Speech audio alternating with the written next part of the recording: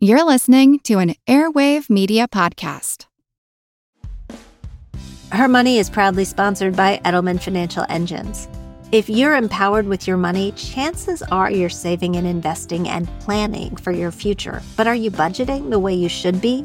Learn more at planefe.com/hermoney and schedule your complimentary wealth checkup today. When you need mealtime inspiration, it's worth shopping Kroger, where you'll find over 30,000 mouth-watering choices that excite your inner foodie. And no matter what tasty choice you make, you'll enjoy our everyday low prices, plus extra ways to save, like digital coupons worth over $600 each week. You can also save up to $1 off per gallon at the pump with fuel points. More savings and more inspiring flavors make shopping Kroger worth it every time. Kroger, fresh for everyone. Fuel restrictions apply. Hey everyone, I'm Jean Chatzky. Thank you so much for joining us today on Her Money.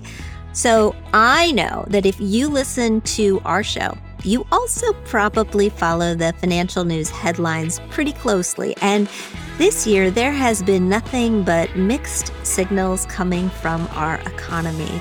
According to the mid-year report from iShares, the global leader in ETFs, the first half of 2023 has been characterized by opposing narratives. And for the record, I could not agree more. The iShares mid-year report highlighted the tightening in the credit market that we saw after the bank failures in March. And even though our labor market still remains robust with unemployment at 3.5%, we also know that household savings rates have fallen and credit card debt just hit an all-time new high of $1 trillion. Yet, despite all these mixed signals, the financial markets, they've had a pretty great 2023 so far. According to data, again from iShares, the U.S. equity market, which is represented by the S&P 500 index, is up 15% since the beginning of this year, driven by a breakthrough in technological innovations and better than expected economic data. Amid all of these complexities, we have heard the oft-repeated threats that a recession is coming. So naturally, we know you have questions about your portfolio. Today, we have answers, and we're going to tackle your questions with the help of Gargi Chaudhuri, head of iShares Investment Strategy for the Americas. Based in New York, Gargi and her team focus primarily on delivering global macro thought leadership and investment insights, like some of the data that you just heard from the iShares mid-year report. Gargi has more than 2 decades of experience in the financial services industry. She has built her career around portfolio management in the fixed income markets, trading, and macro strategy. She's also an avid runner, hiker, and a triathlete, and has completed multiple marathons, ultra marathons, half Ironmans, and the New York Ironman. Gargi, wow, right there. I have 1 marathon under my belt, 1. And I don't know if I'm doing another one. How did you get yourself psyched up for these multiple races? First of all, Jean, it's so wonderful to talk to you. Thank you so much for having me. I have followed you from afar, so this is really such a pleasure to get a chance to speak to you. As it pertains to the running, I must say that, when I first moved to the city almost 22 years ago, when I first moved to New York, I happened to watch the New York City Marathon, and I cannot imagine that anyone that watches the New York City Marathon is not inspired to run a marathon. I certainly was. This was 2001. It was a very emotional time for the city, as you'll recall. And I ran my first marathon in 2004 because the New York City Marathon inspired me, and then I kept going. Wow, it is so impressive. I trained for New York in 2012, the year that Superstorm Sandy actually canceled the race, and I ended up running Philadelphia instead because they took all the runners who wanted to run, and I was already Right. trained. I had already done a Yeah. 20, so I was like, I am doing You have to do this. it. I have Yes. to do Well, it. you have to run the New York City Marathon. You have to. You were meant to, and it didn't happen. So now I think you have at least one more marathon in your list of things to do. So And it's the best thing in the world. Every part of the race is unforgettable. Well, you are inspiring me, and we have inspiring questions from our listeners. But before we dive into our mailbag, a very quick word from our sponsors. Her Money is proudly sponsored by Edelman Financial Engines. You're saving, you're investing, and you're ready to embrace a bright financial future. But when was the last time you took a look at your budget? It may be time for you to prioritize different saving strategies and what they mean for your overall financial future, because knowing exactly how your budget is allocated can make all the difference when it comes to your financial health and wellness. Learn more at planefe.com/hermoney and schedule your complimentary wealth checkup today. I'm Helena Bonham Carter, and for BBC Radio 4, this is History's Secret Heroes, a new series of rarely heard tales from World War II. They had no idea that she was Britain's top female codebreaker. We'll hear of daring risk-takers. What she was offering to do was to ski in over the high Carpathian mountains. Of course it was dangerous, but danger was his friend. Subscribe to History's Secret Heroes wherever you get your podcasts. And we are back for our mailbag. So, Gargi, what are you seeing and what are you hearing from clients right now? Many of our Her Money listeners we know have been struggling with the mixed economic data. What are the iShares clients most worried about right now? Sure. So I'll answer that question with three main themes that I have been hearing from clients over the last, 3 to 6 months. The first one is certainly the impact of rising interest rates. Clients are asking us, what does that mean for the broader economy?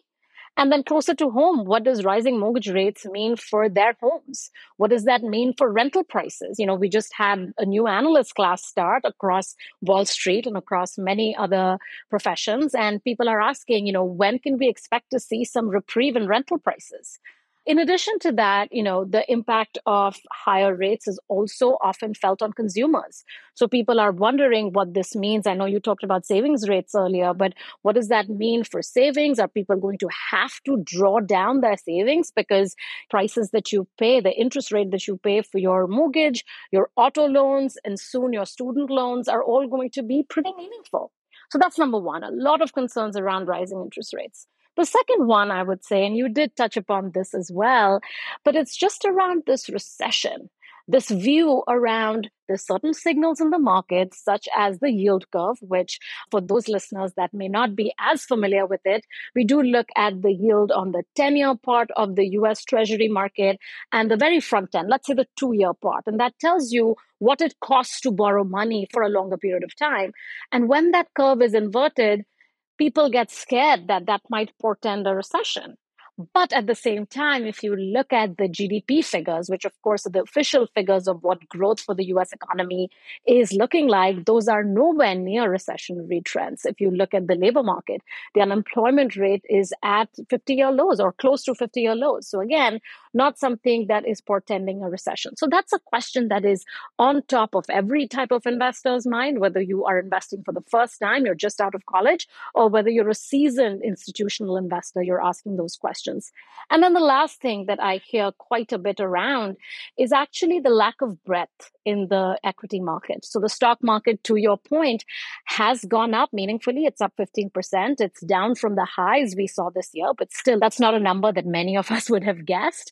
But one of the things that is pretty interesting about this year's move is that it has come from a very small list of companies. So about 7 big companies have driven a large percentage of that 15% move. So a lot of clients are concerned about what that means. Can this continue? Can this not? And what does that mean if you have a narrow breadth in the equity markets? And what do you actually think it means about where the markets are headed for the rest of this year and heading into 2024? Sure. So I think for the rest of the year, especially with how interest rates have risen so meaningfully. So if I look at where we're sitting on something like the 10-year Treasury right now, those interest rates have risen about 50 basis points in a course of just about a month. And when interest rates for the economy rise, that has many impacts. But one of the impacts is how stocks are valued, because stocks are valued based off a discount rate, and that's related to the interest rates that are prevailing in the economy.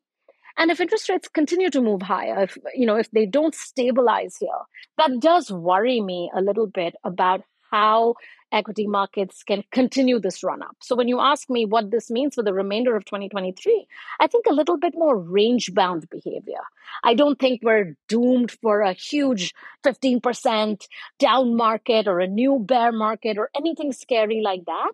But I would caution investors to be a little bit more thoughtful when you're thinking about the next 4 months of this year and not expect the annualized return that the first 6 or 7 months of the year would indicate for the remainder of this year. So more cautious. And then, of course, as it comes to 2024, I hope, and this is the view of my team, iShares Investment Strategy, our hope is that the Fed will have been done with their rate rising cycle. So their last rate hike, we think, already took place. And even if that's not the case, even if we're wrong, and if inflation's a little bit more persistent and they have to rise rates one more time, it's still not going to bleed into 2024. So I think that big shock in the economy, the Fed not raising rates by 500 basis points, and in fact, if anything, cutting rates by the second half of 2024, we think that's actually going to have a pretty meaningful impact on stock markets and bond markets. So investors should, number one, continue to remain invested, not sort of get too pulled by one direction or the other based on headlines. And number two, think about stocks and bonds, not just stocks. Obviously, bonds not always as sexy, not as top of mind. But when you're earning 5% yields, think about stocks and bonds in your portfolio for 2024. Fantastic. All right, let's dig into some of the questions that our listeners sent this way. First one comes from Teresa, and she says, "Hi, Her Money team. All year I have been paying attention to the back and forth of will we have a recession or won't we? And I finally found it so stressful that I stopped listening. But here's something I noticed. A lot of financial publications talk about what to do with your money in the event of a recession, and they talk about how you might want to move your money somewhere safer. But at the same time, I've also read that investors who are playing the long game, who are investing for retirement that may be 20 or 30 years away, they need to do absolutely nothing with their money other than set it and forget it. So am I missing something? Do I need to be moving my money based on what the economy does or just leaving it alone? And I'm asking this question as somebody who likes to be as lazy and stress-free with their money as humanly possible. Thank you for your show, which is always a nice needed chill pill for me. Well, thanks for the question, Teresa. I think it's a really good one. And I think what she's really asking is, should she be trying to time these economic cycles or not?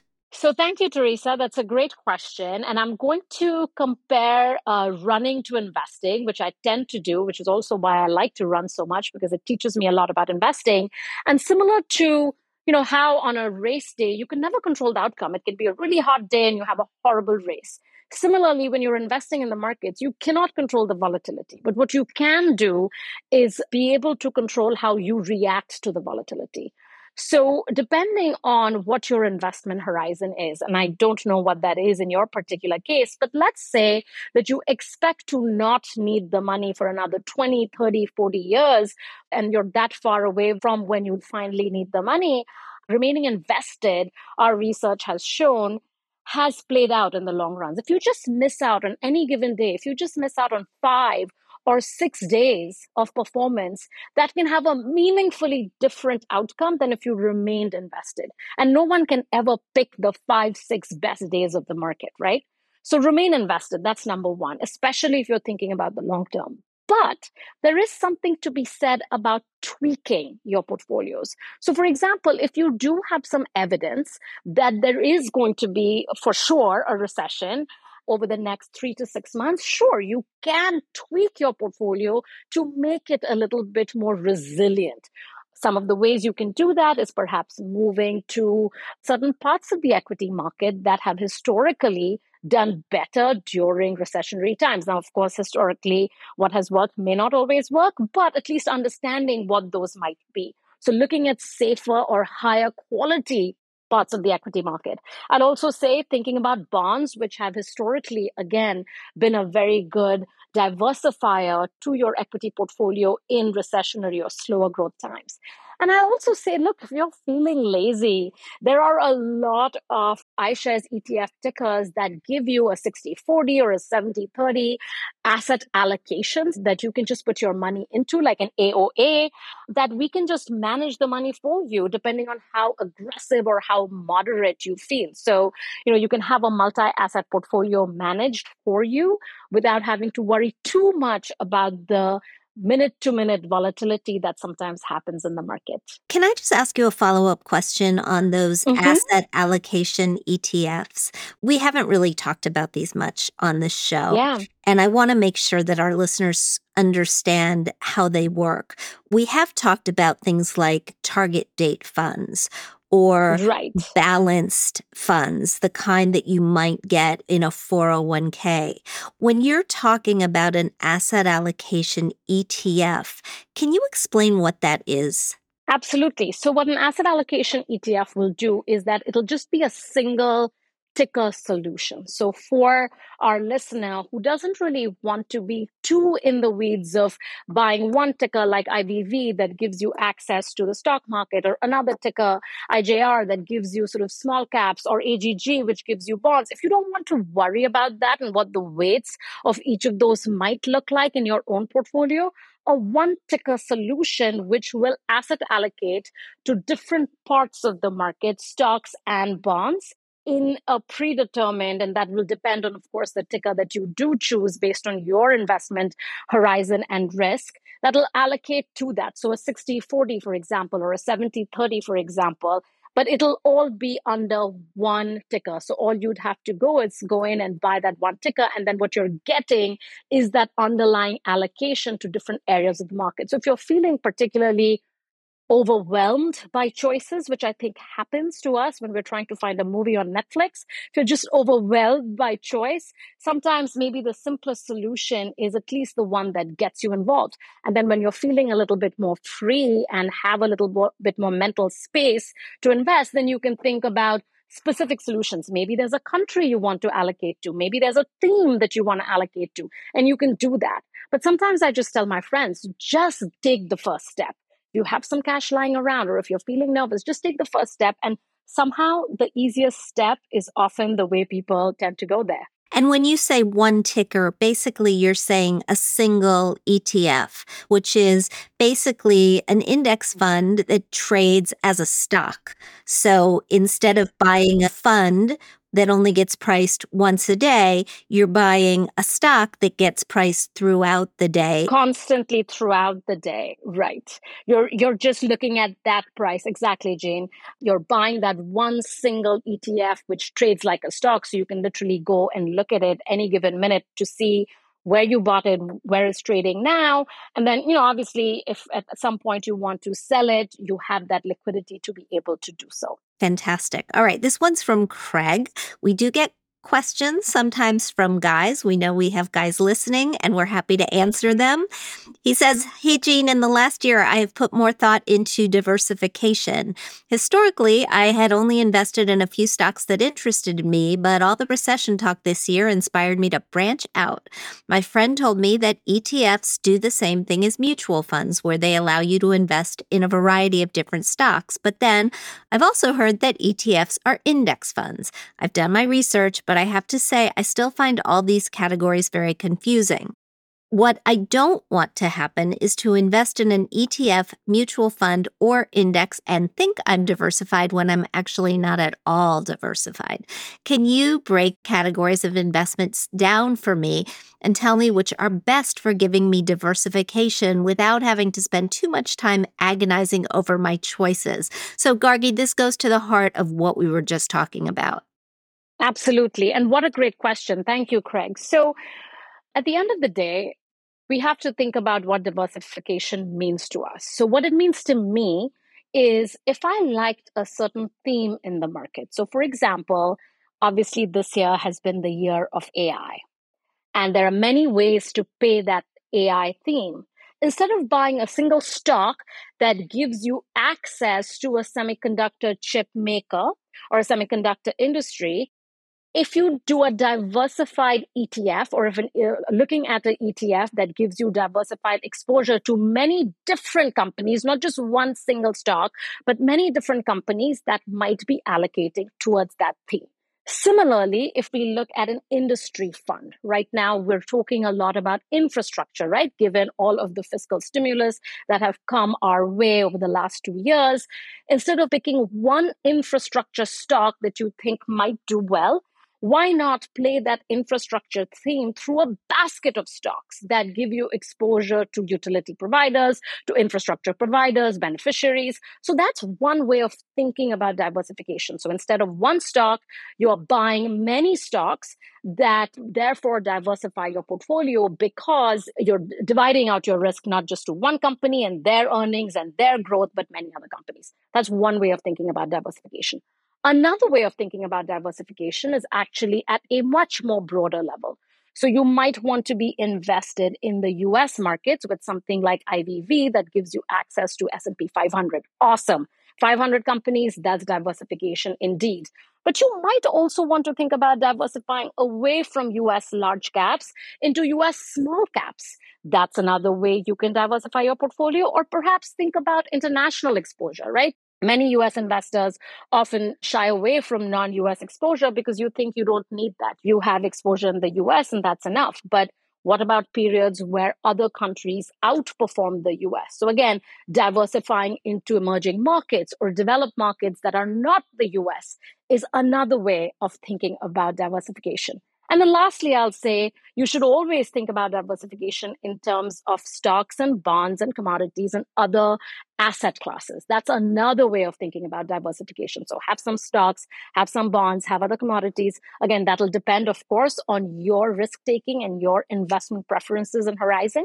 But those are the ways in which we think about diversification. I'll also add that when you are buying an ETF, when you're buying an iShares ETF, you are getting diversification on those levels because we are, depending on whether you're buying a country ETF or an industry ETF or a thematic ETF or just the IVV, which is the S&P 500, you're getting a basket of companies or basket of bonds if you're buying AGG. I hope that makes sense. I think it makes total sense. I wanted to just come back to one other point in his question, which is sort of the difference between ETFs and mutual funds. The wrapper. Yeah, that's a great question. And we talked a little bit about how they trade and how they're priced, but the other big difference is taxation. Can you explain why the tax treatment may be different? Yeah, so to your point, you should think about ETFs or mutual funds as vehicles that give you access to markets. So it's not as if, depending on the mutual fund, depending on the ETF, you can get access to different types of markets.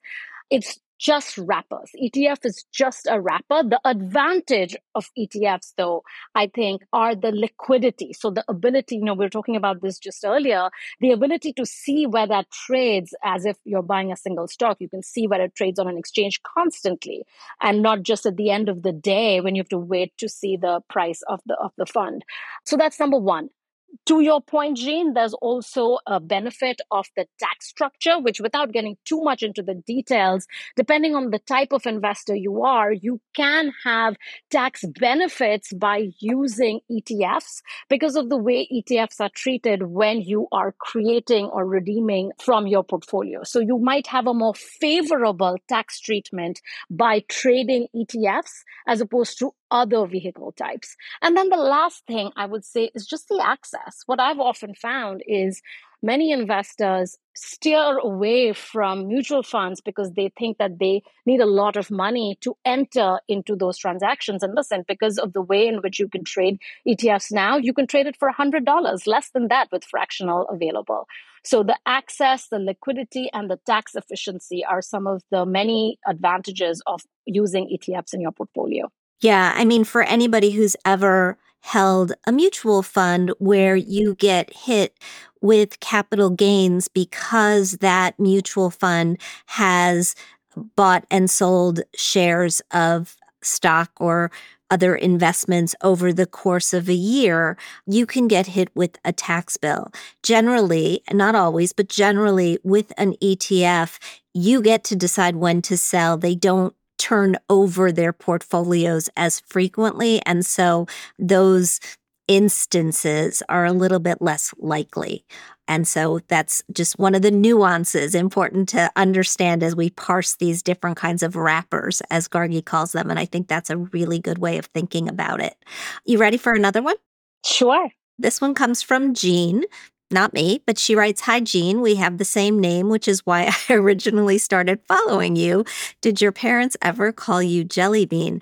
Yeah, actually, my parents did call me Jelly Bean, not frequently, thankfully, but once in a while. She says, "That's not my main question, though. My main question is about international stocks or ETFs. If we have a recession in the US, should I look to invest internationally? I don't think there are investments that do better when our country is in a recession, but maybe there are some that aren't as impacted. I would love to learn more about investing internationally via stocks or ETFs that I can access via my brokerage account."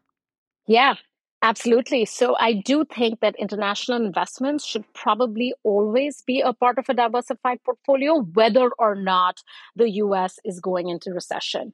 The reason I say that is because different countries, both developed and emerging and frontier, will be in different cycles of growth and inflation. So, depending on where different emerging market countries or different developed market countries are in their cycle, they can have better performance versus the US. And again, the US also having different performance based on whether you're in higher quality companies or smaller caps, mid caps, large caps, etc. So, I would say you're always supposed to have some allocation towards non-US markets in an effort to have a more diversified portfolio. Now, what does more diversified portfolio mean? It means a portfolio that's getting its returns from many, many different sources. And what's a better way to get a diversified return from other sources than other countries? Now, to your question more specifically, if the US does go into a recession, now we all know that the US is the largest country that is contributing to GDP. If the US goes into a recession, when the US sneezes, does the global economy catch a cold? That's one of those sayings we often hear. Is it possible that some other countries remain more resilient? Absolutely.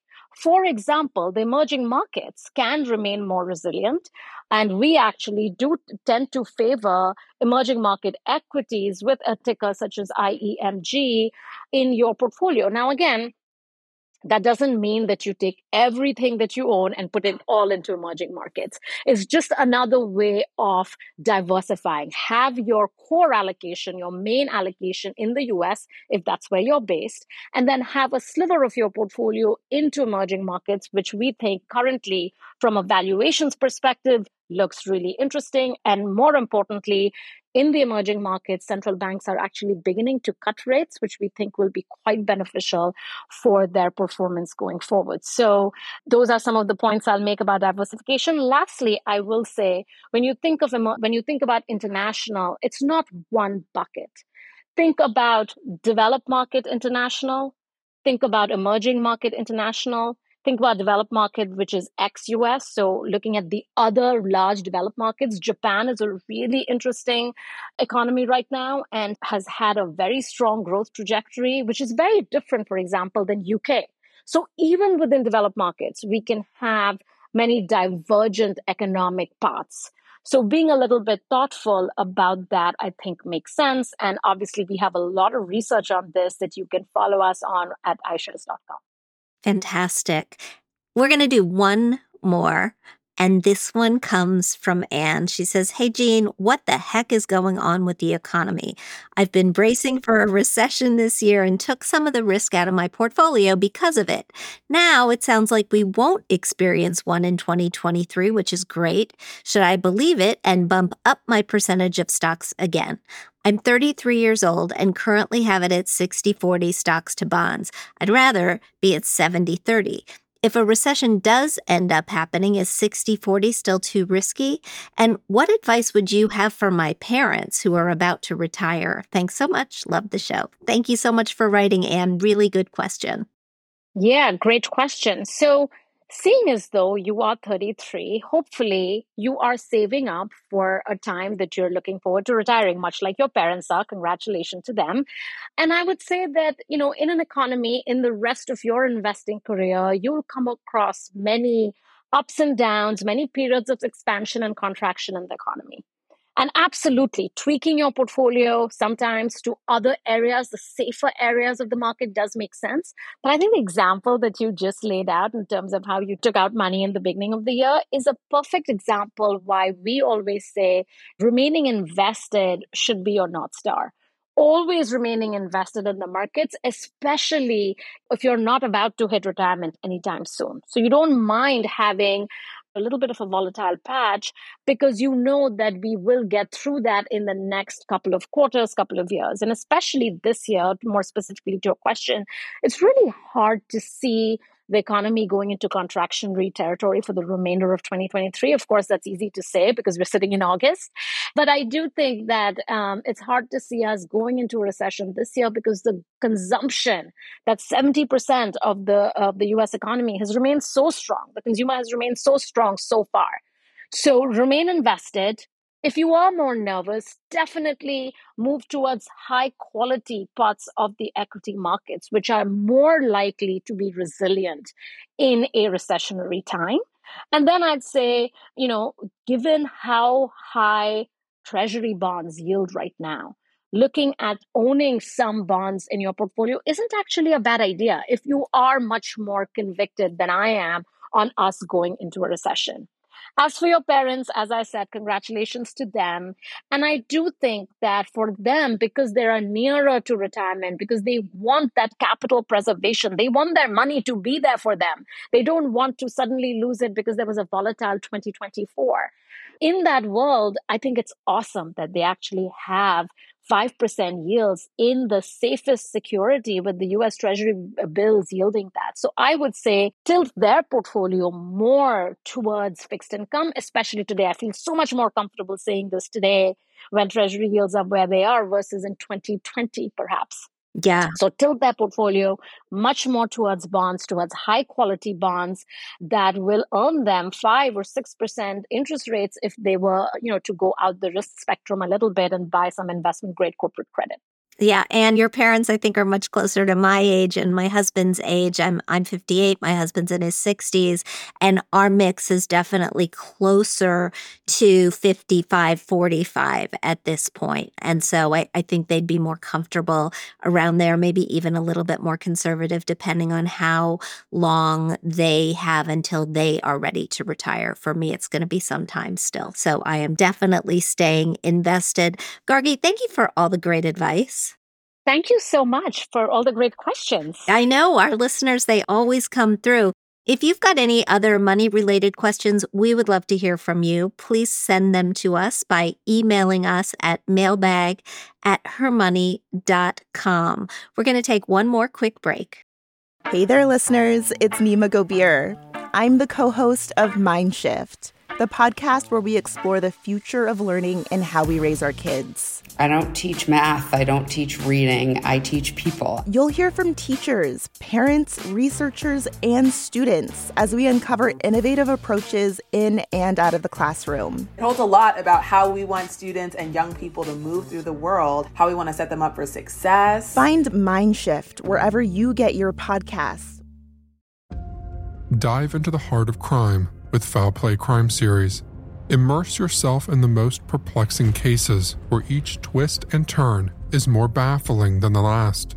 With riveting storytelling and detailed analysis, Foul Play brings the unsolved and unexplained to life, captivating your imagination. Listen to Foul Play Crime Series now, where every story is a puzzle waiting to be solved. And we are back. I want to say one final thank you to Gargi for sharing her incredible insight and some very interesting iShares data with our community. Thank you so much, Gargi. Thank you so much, Jean, for having me. It was such a pleasure. If you like what you hear, I hope you'll subscribe to our show at Apple Podcasts. Leave us a review. We love hearing what you think. We would also like to thank our sponsors, Edelman Financial Engines and BCU. We produce this podcast out of CDM Sound Studios. Our music is provided by Video Helper, and our show comes to you through Megaphone. Thank you so much for joining us, and we'll talk soon.